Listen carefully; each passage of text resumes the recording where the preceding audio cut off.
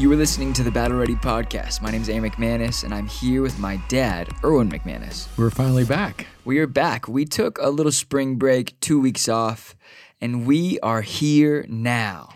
Yeah, I was really encouraged by all the angry people saying, "Where's the podcast?" And thank you to everyone who sent me selfies with the teardrop when we were away. Oceans. We are back. We're doing this. It's Friday. New episode. What are we going to talk about today? I think we're going to do a kind of like a potpourri. We're going to... A potpourri? Yeah. What is that? Sorry, I picked a... You mean the stuff that old ladies have in their houses? A multisyllabic word, and now I'm being... a buffet. Well... A buffet of brilliance. Yeah, and Brooke, could you confirm that potpourri is a legitimate word used appropriately? It's a legitimate word and you used it appropriately. Yes, thank you. Potpourri. Potpourri, you mean the stuff when you used to walk into the mall and your mom made you go to that store and you're like, "Mom, I don't want to. It makes me smell bad." And you know what it's made out of? Made out of dead flowers. A potpourri of different things. Oh, so potpourri means diversity, means differences. An assortment and arrangement of different things. Let's not get carried away. No, you are not Webster's. But anyway, what I'm saying, we're going to talk about a lot of things. We're going to answer some questions. We're going to touch on different subjects. So we're going to... So do you want to start light or do you want to start... Should we just go for it? Or do you want to ease our way in? Let's ease our way in today because, it's been a couple of weeks and I just flew in, so give me a little chance to ramp up. So much has gone on in the world since we took a break. That's so true. Are you getting the vaccine? Wow, I thought you were starting light. Okay, this is an interesting question. I've had a personal journey here. Okay. And I was trying to do all my due diligence and all my research, and early on I thought for certain that the singular safe vaccine that I would take if I was going to take it would be the Johnson & Johnson. How the tables have turned, flipped, broken down, they've turned and been paused. They've turned so hard I feel like a DJ.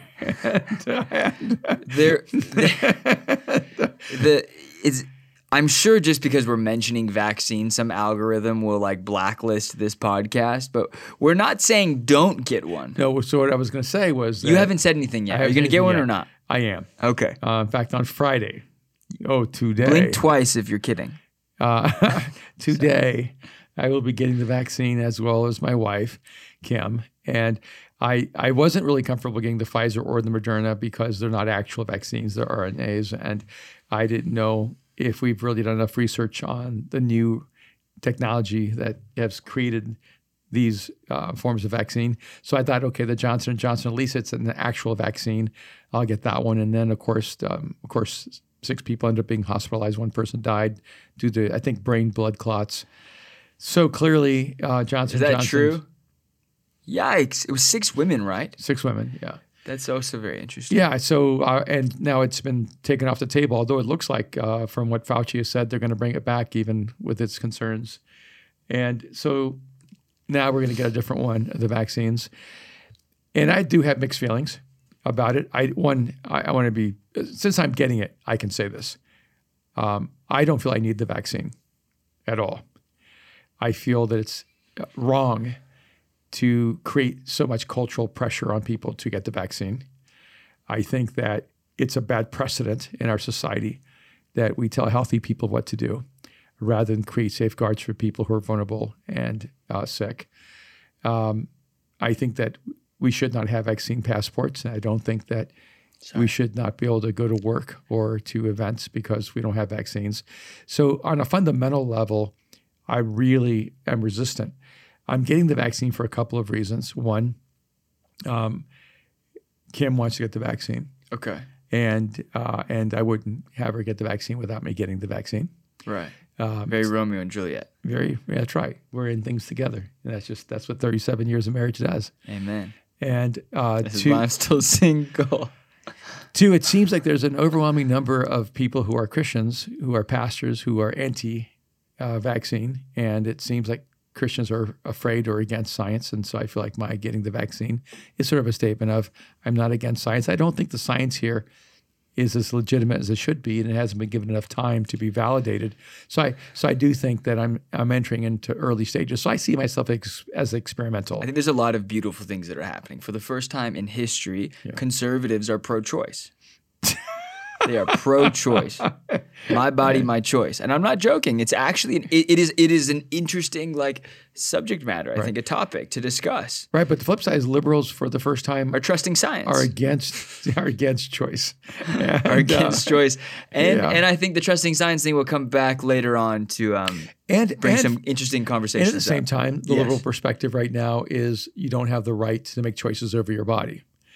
And because the vaccine really is an infringement on the choices I make on my body. And so it's a flip right now. Everybody's upside down. Yes. And I think it's really odd, like a lot of people in the health industry who are adamantly anti-vaxxers are now adamantly for the vaccine.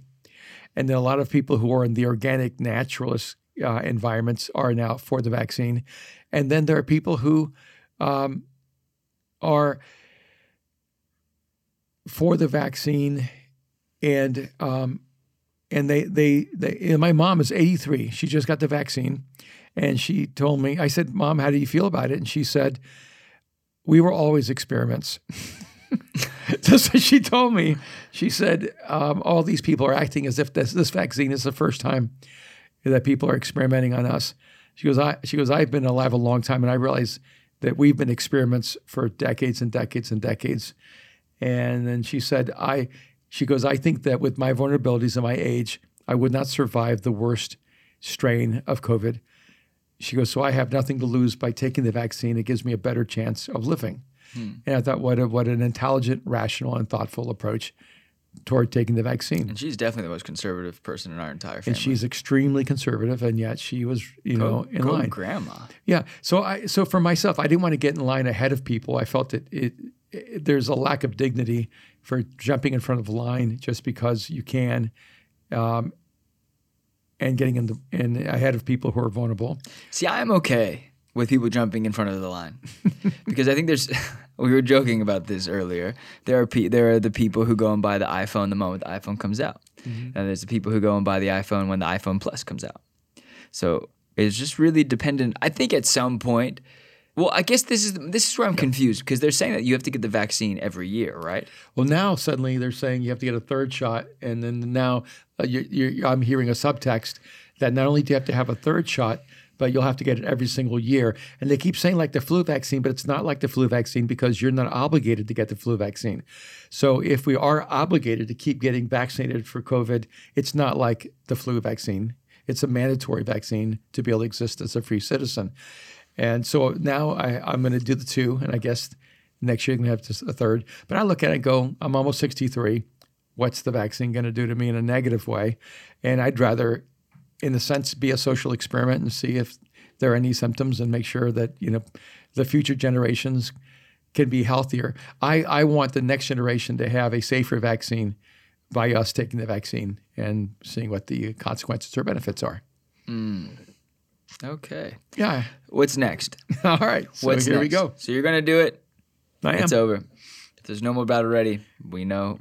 But you know what's driving me crazy? We know why. Is hearing, okay, you get the vaccine, but then you still have to constantly get the COVID test. Plus, you still have to socially distance. Plus, you still have to wear a mask. And I'm going, then what's the point of getting the vaccine?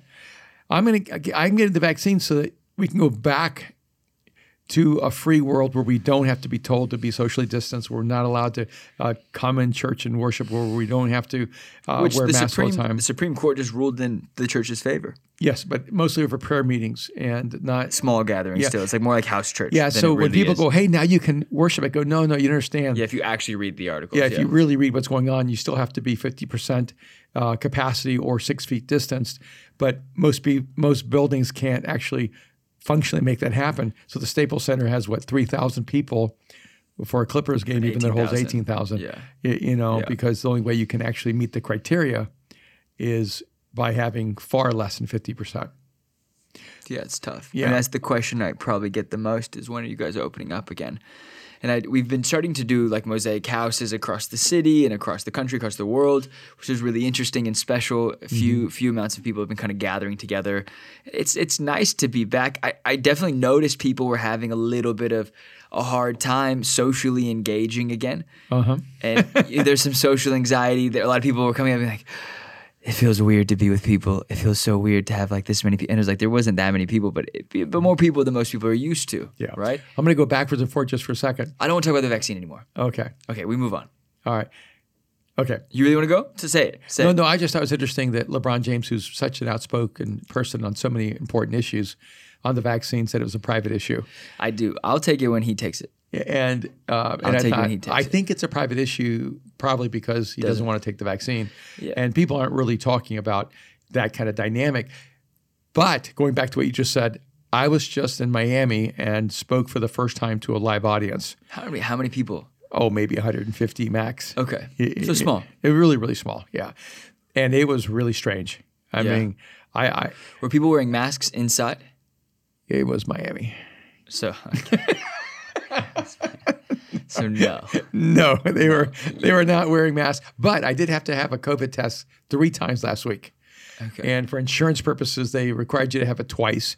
Once 72 hours before the event, once at the event. And I had to have a third one too because I was out of the country to come back in the United States. And so I've been tested so much that, I'm finally passing tests. I couldn't in high school. But now I'm a straight A student. And you go to a basketball game for the first time this week, and then you had to take a test before that as well. Yes. So to go to the Clippers game for the first time, I had to have a COVID test the same day or 72 hours before. But if I'm ever going to go back to my regular seats, I have to have the vaccine and have the test every single time. And I'm sure we'll have to wear the mask unless we're eating. Yeah. And Yeah. But what about when we're breathing? And Okay. So enough with but the, it made me anxious being around people in terms of a large group speaking. It was very. Was it weirder though to speak to them or to like shake their hands afterwards? You know, everybody's fist bumping. Fist bumping has become the new handshake. I'm good with that. Yeah, I'm okay with that. I don't So- feel any problem with that. But Maybe then handshaking where was never a great I? idea. I went right? I went to a restaurant this last week, Uh-huh. and no, I'm an advocate for the handshake Okay. and the hug I and the embrace. cheek kissing in Mexico City. I'm an advocate for it. Latin, no. I was at a restaurant this last week. It was a really nice one in LA. A friend of mine took me, which was really cool. I didn't realize he had like worked there for a long time, so he knew everyone, the chefs, the managers, the owners. Everyone was coming by saying hi. Everyone was shaking our hand, which was really funny. They were wearing masks and they take them off and they shake our hand, and then it was just an interesting. It does feel like since the vaccine is more widely circulated, that it is a bit more relaxed. People are a bit more at ease, and people are. And I opening appreciate up. that. That makes me for it. For sure, man. Give me 3 of them, then I'll take 3. But here's the thing. I'm not against it by any means. It probably lies more in just a human like anxiousness of going, okay, I don't really know that much about it, and so as we learn more and as like more people get it and more people are fine, then the like whatever fear around it or like, you know, projection of anxiety around it will simmer. So I think the vaccine thing is less political now, even though it's very politically charged about if you get it and every time you have to get it and the tests and all these things. I do think it's really just a human nature thing of going, okay, I don't know if everyone really understands it. I think there's definitely 2 pools. I do find it ironic. I was talking with my friend today at breakfast. It's ironic that everyone in Los Angeles is so organic and yoga and connect with their body, but they do coke and take vaccines. And so it's like it is a funny thing in Los Angeles what we're willing to do with our bodies. Not me, but the young culture. So it will be interesting to see what happens. I'm excited. If the vaccine means no quarantining when we travel, I'm down. Yeah. I just think about like nuanced implications. Like for the last year and a half, the most powerful person in America has been a person that was not elected to office. And But he's been hired as this official for 30 years. Yeah, no, I'm just saying that political systems shift. We have to realize America is a very young country, and democracy is a very fresh and new experiment.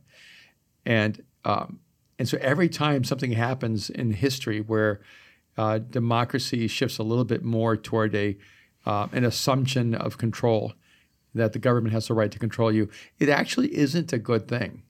No, it's not a good And thing. we forget that there was a time where our government decided that no one should have alcohol, and it was called prohibition. Right. And it was really prohibition that allowed the emergence of the mafia.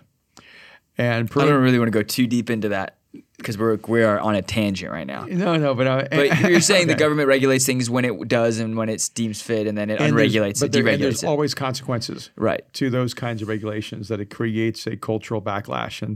And so anyway, I just think that those are things that should always be paid attention to, and you should just be aware. So I have a question for you. Okay. The last couple of days, the Derek Chauvin trial has been going on in Minnesota, yes? Minnesota is essentially the police officer who is Right. now found guilty on 3 different charges for the brutal murder and assault on George Floyd. Yeah. In the process of arresting him, killing him. I was talking about this with friends. I was talking about this with you. Do we celebrate the conviction? Is it unethical? Is it wrong for us to celebrate the conviction of Derek Chauvin? I can't speak for other people, but I didn't feel any sense of celebration. Like I don't know if you're supposed to celebrate justice. I mean, I think you made a great point before we went on air that justice is not something you're supposed to have to celebrate. Yeah. You just expect justice. Right. And it's not. It really isn't like winning something. It's justice is supposed to be something in this nation that we expect. Accountability is something that we expect. It feels like this country has forgotten what it feels like to win. To have moments where things correct or things are won or things are fixed. Mm-hmm. And I think this moment, because I think, Instagram, social media has been and the articles, news, Apple News, New York Times, everyone has just been inundated with this headline of Derek Chauvin is found guilty on 3 accounts, right? Mm-hmm. And it, for me, I was torn because even in our group chat that we're in, someone posted like, "This is amazing. The trial, this happened. He's found guilty." And I'm like, I don't know if this is amazing. Like I expected the law to do what it does, and for a jury of peers to decide correctly. Obviously, that isn't the case in every trial. Obviously, that isn't the case in the history of the U.S. But I expected it, and there were so many interesting moments in the trial. One, I found that it was a politician that almost threatened the jury, saying that, "Do you want to see the cities burn again if this guy's not found guilty?" It just says that I think it was calling for like a more assertive response. I think it was Maxine Waters. Okay. I don't remember her exact quote, but I guess the judge basically said her statement was grounds for a mistrial or Which is for a file for mistrial. File for mistrial, which would be really interesting to see if they actually go for that. I'll just say, I'm not saying he's innocent by any means. I'm saying he was obviously guilty, and I feel like it was a sufficient and a just decision to find him guilty. What I'm worried about is all of the rest of us. What happens when that is the post? That's the celebration that this man is now sentenced to decades, the rest of his life, pretty much in prison, right? Mm-hmm. Like, I think that tells you and is revealing something that's inside of humanity at this given moment that is a little broken. Mm-hmm. Yeah, I think that the verdict was just. Yeah. And, but it's not a moment where I'm filled with joy. It's a moment where I'm filled with the sadness that a man could be so lacking in empathy and in his humanity to kill another human being this way. And I think it's just a reminder to us that human beings are really broken and flawed, and we need, to me, this is a reminder why we need Jesus. And because we're really a mess. It's not good. And then, now the sentencing is going to happen, and that will have implications as well. And I certainly want a nation where every human being is treated with justice and dignity and respect. Yeah. And I want a nation where everyone has confidence in our judicial systems to bring justice on their behalf. And sometimes against your behalf because you're the one who is guilty. Yeah, there's a verse that I really love Yeah. in Psalms when David prays this prayer and asks the Lord to prepare a feast before his enemies. He doesn't pray for his enemies to starve. He prays that God will provide enough to show his enemies that God's favor is with David, not with his enemies. Yeah. And there are other moments where David prays for his enemies to be eradicated and destroyed. But I look upon that verse because I think it's such a great reminder that someone else doesn't have to lose for you to win. And so I do think that it is a hard reality and a sad reality when people are celebrating someone else's demise. Right. Yeah, and it just it's a sad day, for so many reasons, and yet at the same time, I'm really glad that our judicial system this time worked. Yes. And Yes. that justice was done, and No, that isn't the conversation we're having. yeah. I think the conversation we're having is that it doesn't seem like you want to have is how sad it is that people are celebrating someone else's destruction and sentencing. well, I understand why they're celebrating his sentencing because he's guilty, and so they're celebrating that justice is being done. He's being held accountable for his actions. Yeah. But it's even to an extreme. Remember one time when But aren't we all guilty to some degree? Obviously, if not of that.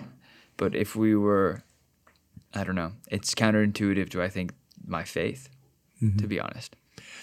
yeah, when I've heard people say they hate certain people because those people were evil or those people were in a different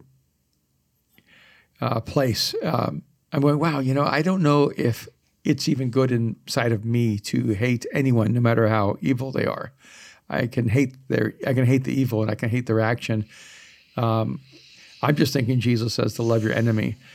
And yeah, so I don't think we should ever enjoy someone else's destruction or enjoy someone else's demise. I think we should realize that we are experiencing tragedy upon tragedy upon tragedy as human beings. Yeah. And we got to fix this. Yeah, right? I think it was very interesting because I really didn't pay attention to the trial too much, but I would check in and Google and see, and I was looking for his testimony, why he didn't testify. I didn't realize he didn't testify. Did you guys read that? Did they explain why he wouldn't testify? He invoked his Fifth Amendment right. Yeah, but did they say why? Well, no. I think that was his reason, basically. I don't think he wanted to say anything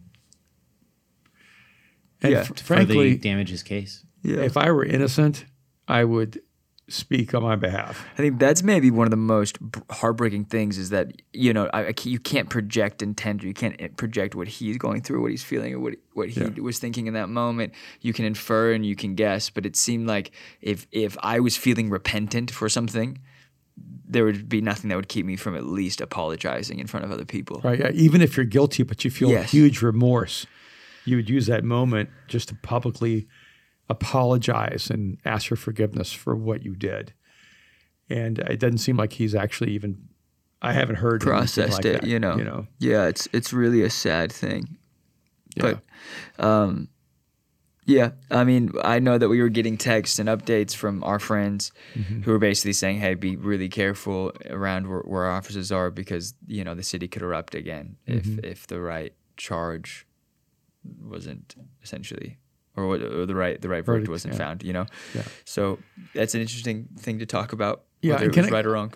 When I was at this event in the first spontaneous. Let's talk about the event. You haven't really talked about Oh, it okay, so I was at this event in Miami this last weekend. this past weekend, and it's again the first event I've done in a year and a half, and it was a small event with 100 members, and every person paid $100,000 to be there. Yeah.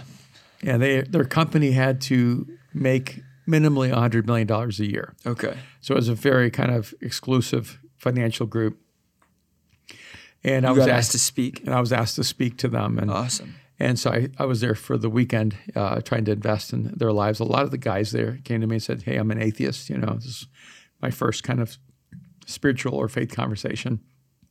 But in the first spontaneous session, I'm on a panel, And the third question, the guy stands up and just goes, how do you stomach being religious, and how do you stomach the hypocrisy in Christianity, and how do you justify your faith when pastors, live in immorality and, whatever else. And he just went on. That was how it opened for me. Yeah. And I just said, yes, there are pastors who mess up, pastors who are corrupt, pastors who commit adultery, pastors who are hypocrites. And I said, but you are all like entrepreneurs and you make millions and millions of dollars. I can't believe you haven't had people in the business world who have betrayed you. I can't believe you don't do business with people who are hypocrites. I can't imagine that you stopped doing business because someone had an affair. Isn't it interesting that you haven't given up on money because people don't meet up to your standards, but you give up on God when people don't meet up to your standards? And I want to add this to the third thing. You can't give up on the goodness of people, even though we see bad actors. And to me, it's like I know people who are in law enforcement. They're really good people. Yeah. You can't just throw every police officer under a bus and say every woman, every man who wears the blue is corrupt and a racist and untrustworthy. And I think that the human tendency is to want to throw everyone into the same cesspool. But isn't that what's gotten us where we're at? It's this racism, it's this stereotyping, it's this need to indict everyone as the worst version of someone who represents them. And just because a pastor messes up doesn't mean every pastor can't be trusted. Just because a businessman messes up, it doesn't mean every businessman can't be trusted. Just because a cop does the wrong thing and messes up and even does something horrific, it doesn't mean that every cop is the same way. And we need to stop trying to define each other by the worst actions of someone else and actually begin to reestablish trust. Because it's the only way we're going to heal our nation. It's the only way we're going to create a better future. So that's my little message on that. We can move on. So this weekend, I'm with these 100, multimillionaires and billionaires. Okay. And some of them were incredibly young, and all of them were very, very successful. And it was interesting having conversation with them. You begin to see common characteristics among different people. A lot of them had a very similar story. They had really rough upbringings. I mean, this was not a room of people with silver spoons in their mouth when they were born. Some of them were living out of their cars. One of them was a 9th grade dropout. Another one had been in federal prison 5 times. Another guy was so violent he went to prison for beating people senseless. These were people who were so messed up in junior high and high school, and that you would think they had no future. Right. And so the idea that wealth only comes to the entitled, that wealth only comes to the people who are privileged, that wealth only comes to people who have advantages, is just a mythology. What I found, especially this weekend, is that no, wealth actually came to people who were so afraid to be poor that they risked everything to create something. They were so afraid to become like everyone else in their family, or they're so afraid to be stuck in a world they didn't want to be in, that they found more courage to risk and to create. And also they seemed like they had this high sense of competition, but it wasn't necessarily against other people. They were competing against everyone who didn't believe in them. And I kept hearing this theme over and over again. It's like they were living their life to prove to everyone else they were wrong. to prove to everyone who told them they were nothing, they would never accomplish anything, they were good for nothing, that they were going to prove to them they were wrong. And you have almost this volatile combination of so afraid to be poor and so committed to prove to everyone that they could actually accomplish something. And it created this chemical reaction that looks a lot like success. Did you enjoy it? You were talking a bit about, being in a place where there was a lot of people speaking at an event. You haven't spoken at an event live in a year. Yeah, I enjoyed it and I was exhausted. Yeah, but that's natural. But I feel I can always tell when you're having fun. Was it more interesting than TED? Yes. What made it? And not to compare, but I want to know because expecting that question. no, this I is what, answered it no, too no, because this is what honestly. no, because what's his Chris Anderson. Chris He's Anderson. If he ever hears this or ever hears anything we do, I'm such a fan of Chris Anderson. Yeah, but me too. he's like going into like deep space, like he's going to deep tech, deep science. That stuff's fringe. Not all of it's really the most interesting, but you get really incredible nuggets. But I love the deep space. Or and the deep science. it's all interesting. It's not always compelling. Yeah, and sometimes it feels a little preachy. And I would say because I've been to so many TEDs, But like this 20. didn't. Yeah, you've been to like 20, right? Yeah, and so Over 15 years. Yeah, and so sometimes it gets preachy, like about environmentalism. I'm going, everyone in this room believes Well, that we should save the planet. Yeah. And so why do you still have 10 speakers talking about the same thing? Yeah. You know? What a lot of people don't realize too about TED is like what people see of TED is all of the best talks. Yeah. But you're hearing like Every talk. 4 or 5 days of like Nonstop. 15 talks. Yeah. 12 minutes long or something. So you're hearing a lot of bad talks. Yeah, well, a lot of talks are not as compelling as other talks. Okay. So what was the difference between this? What was the format? Well, Can you they talk had, about that? They had a lot of speakers. Who runs this thing? A guy named Joel Marion. Joel Marion. And so it wasn't Ed Millett, No, but Ed was there. no, Ed wasn't there. Ed wasn't there? No, I just did his podcast as soon as I flew back in. I'm so confused. I'm such a fan of his podcast now. Yeah. So, but Ed Millett clearly qualifies to be there, but he didn't go. He wasn't there, and But- I heard him pronounce his name, so it's Ed Milet. Milet. And but I think part of the reason I like this event, one is that one of the guys there has the 4th highest IQ in the world, so it was a really smart room. Wow. And really intelligent people, but there was a lot of what I would call gritty intelligence. Not academic intelligence. Some of them, would say, "Hey, I'm not a reader," and I'll listen to your book on Audible. Yeah. But there was gritty intelligence, the kind of intelligence that figures out how to create something, the kind of intelligence that solves problems. Interesting. So one of the speakers was talking on Bitcoin and A lot of cryptocurrency and, conversations. and others are talking about real estate and how to leverage real estate to develop a massive portfolio. And others were talking about how to take advantage of global tax benefits and I like this place. And I realize these people think Yes. and they let no assumptions stand. And like a lot of things with the rest of us, we just assume we're powerless. We just do what we're told. This is a group of people that really don't do what they're told. They do what they must. Okay. And and they create and frankly, I met some of the kindest and most interesting people I've known in a long time, and there was a whole spectrum of people. Some of them were young and This is how I could tell. So I asked Okay. for the format, not sorry. for the layout. But I liked the layout. What was the format? Format was When did you speak? okay. There was a lot of spontaneity. No, just give me what the format is. Okay. You can't answer the Friday there was a lunch, and then they had a panel, and they got to ask questions of us on the panel. There's like 10 of us on the panel. Were you supposed to be on the panel, or did you just? I didn't even know there was a panel. I didn't even know there was a lunch. I think we were on the phone. Yes. And you were like, "Hey, I got to go into this thing," and then you're like, "Oh shoot, there's a chair. Oh shoot, I'm supposed to be on this panel. And if you I don't wanna- think I'm supposed to be on this panel." Right, and so then if you want to add more humiliation, they have like 9 people in the panel. And they had 8 really cool chairs, and so I got the 9th chair.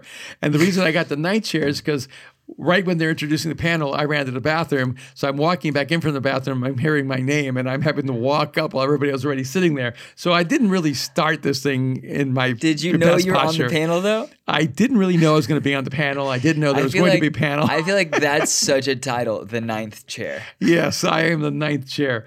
And so then they asked 3 questions. One of the questions was to me about how I could stomach religion.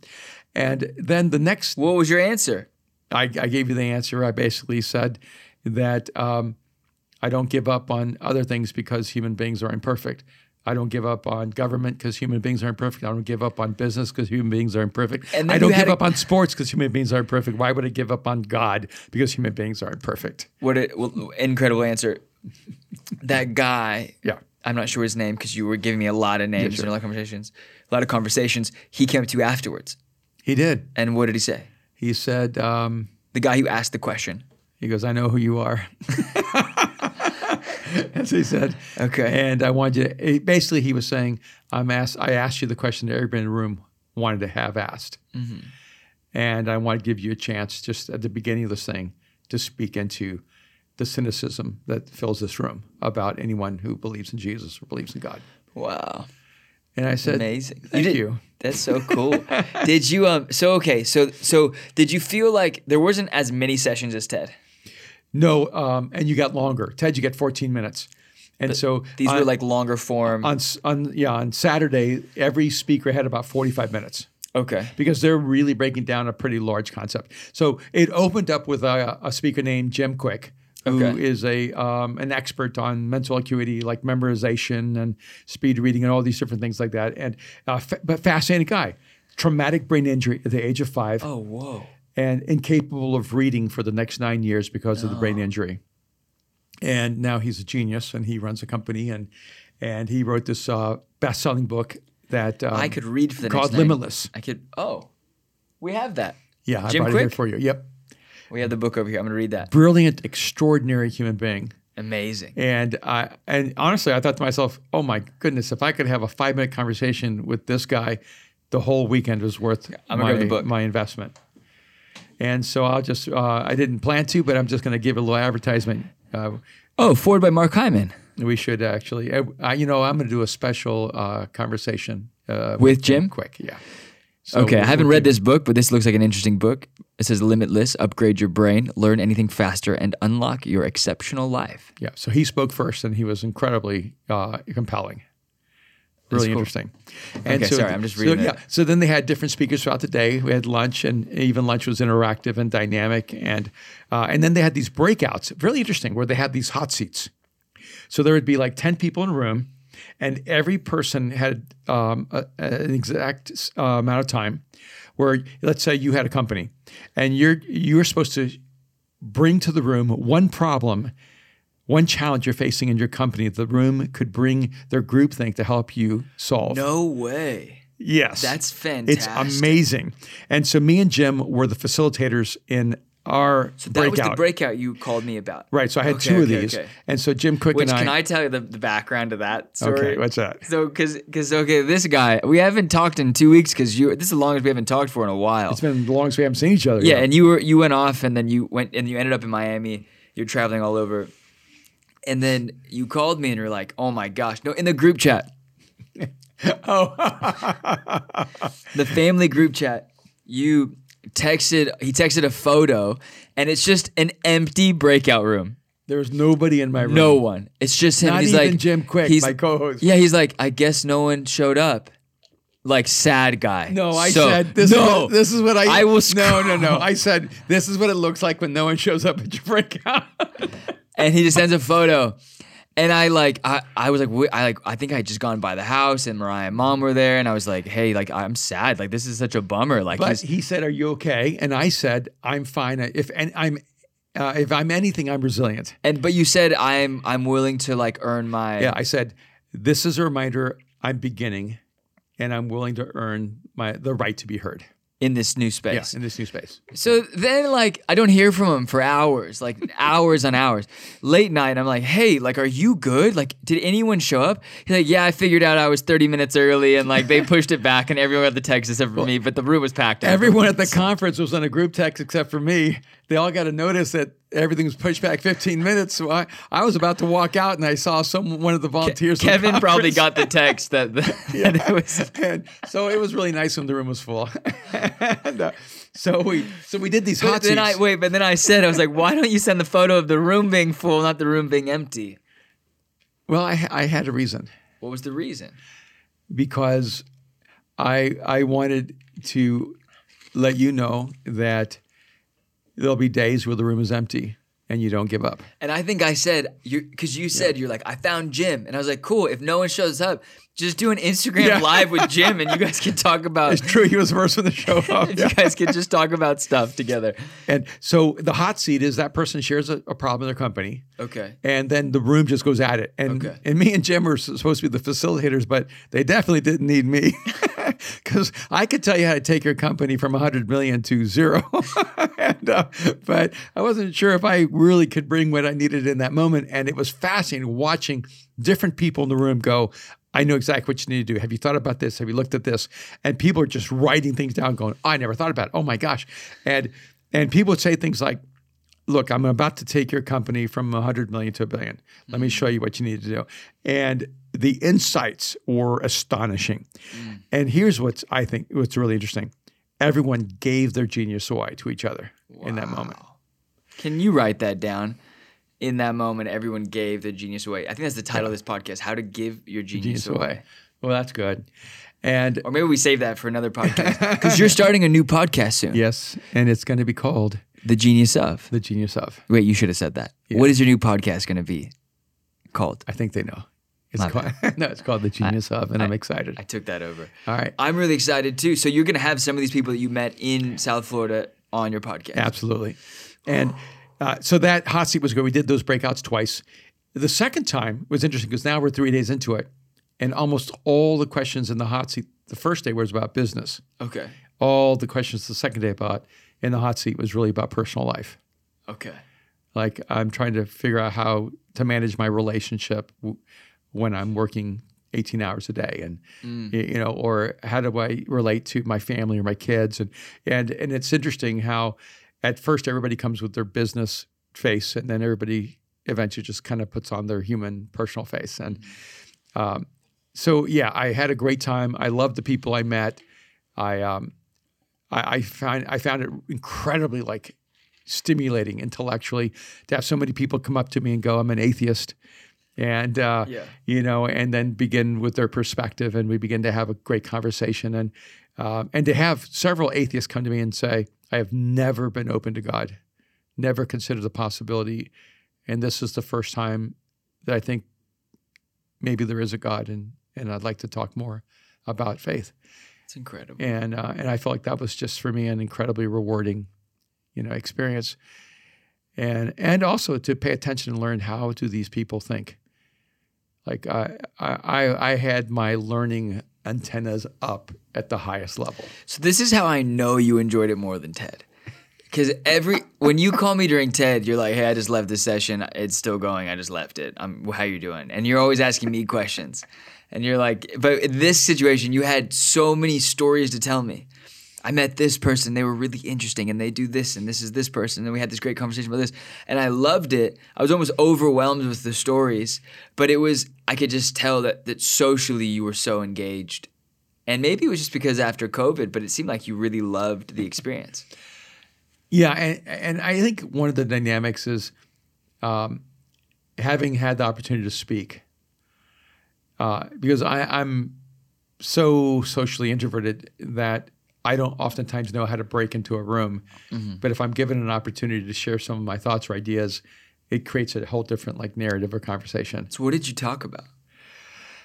Should we save that for the next episode? Well, one of the things, I'll tell you that the line that really struck me that I used. And then we'll close it out just to tease people. Because, I said, hey, you're going to have people who are going to talk to you about Bitcoin and cryptotherapy. I know what cryptocurrency, and they're going to be people who are going to talk to you about how to move your millions into billions, and that's not what I'm going to talk to you about. But I know no matter how much money you make and how many things you accumulate, all of your life you're trying to figure out who you are.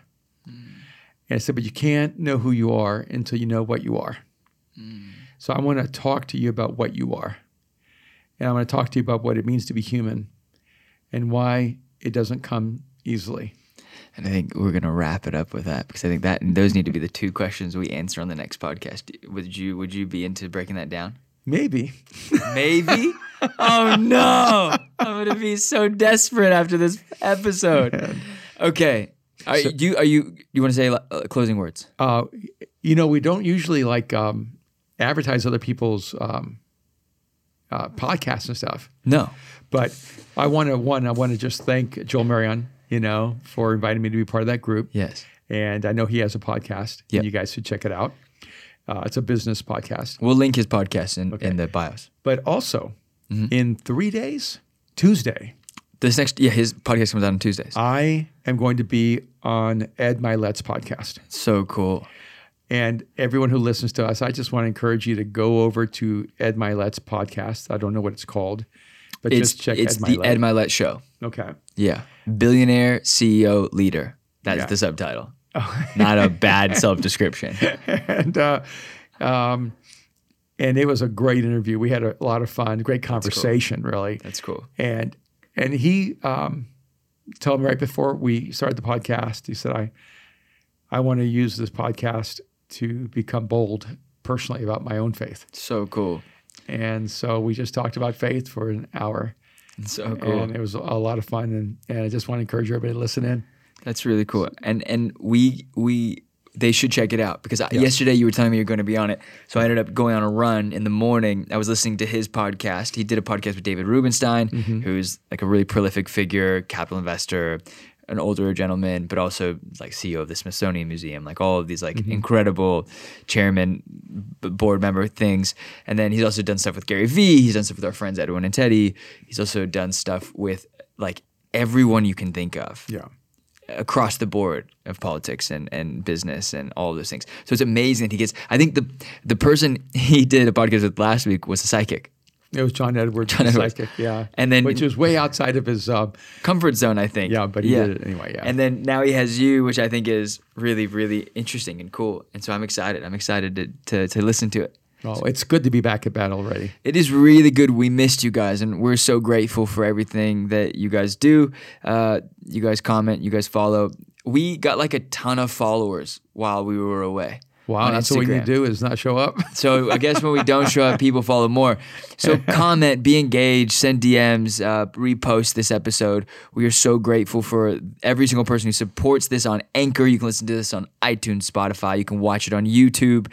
But comment, repost, get engaged. Let's spread this episode out there. Thank you guys so much. Okay, thank you guys. Love you, Dad. All right, hey, love you too, bud. All right, bye.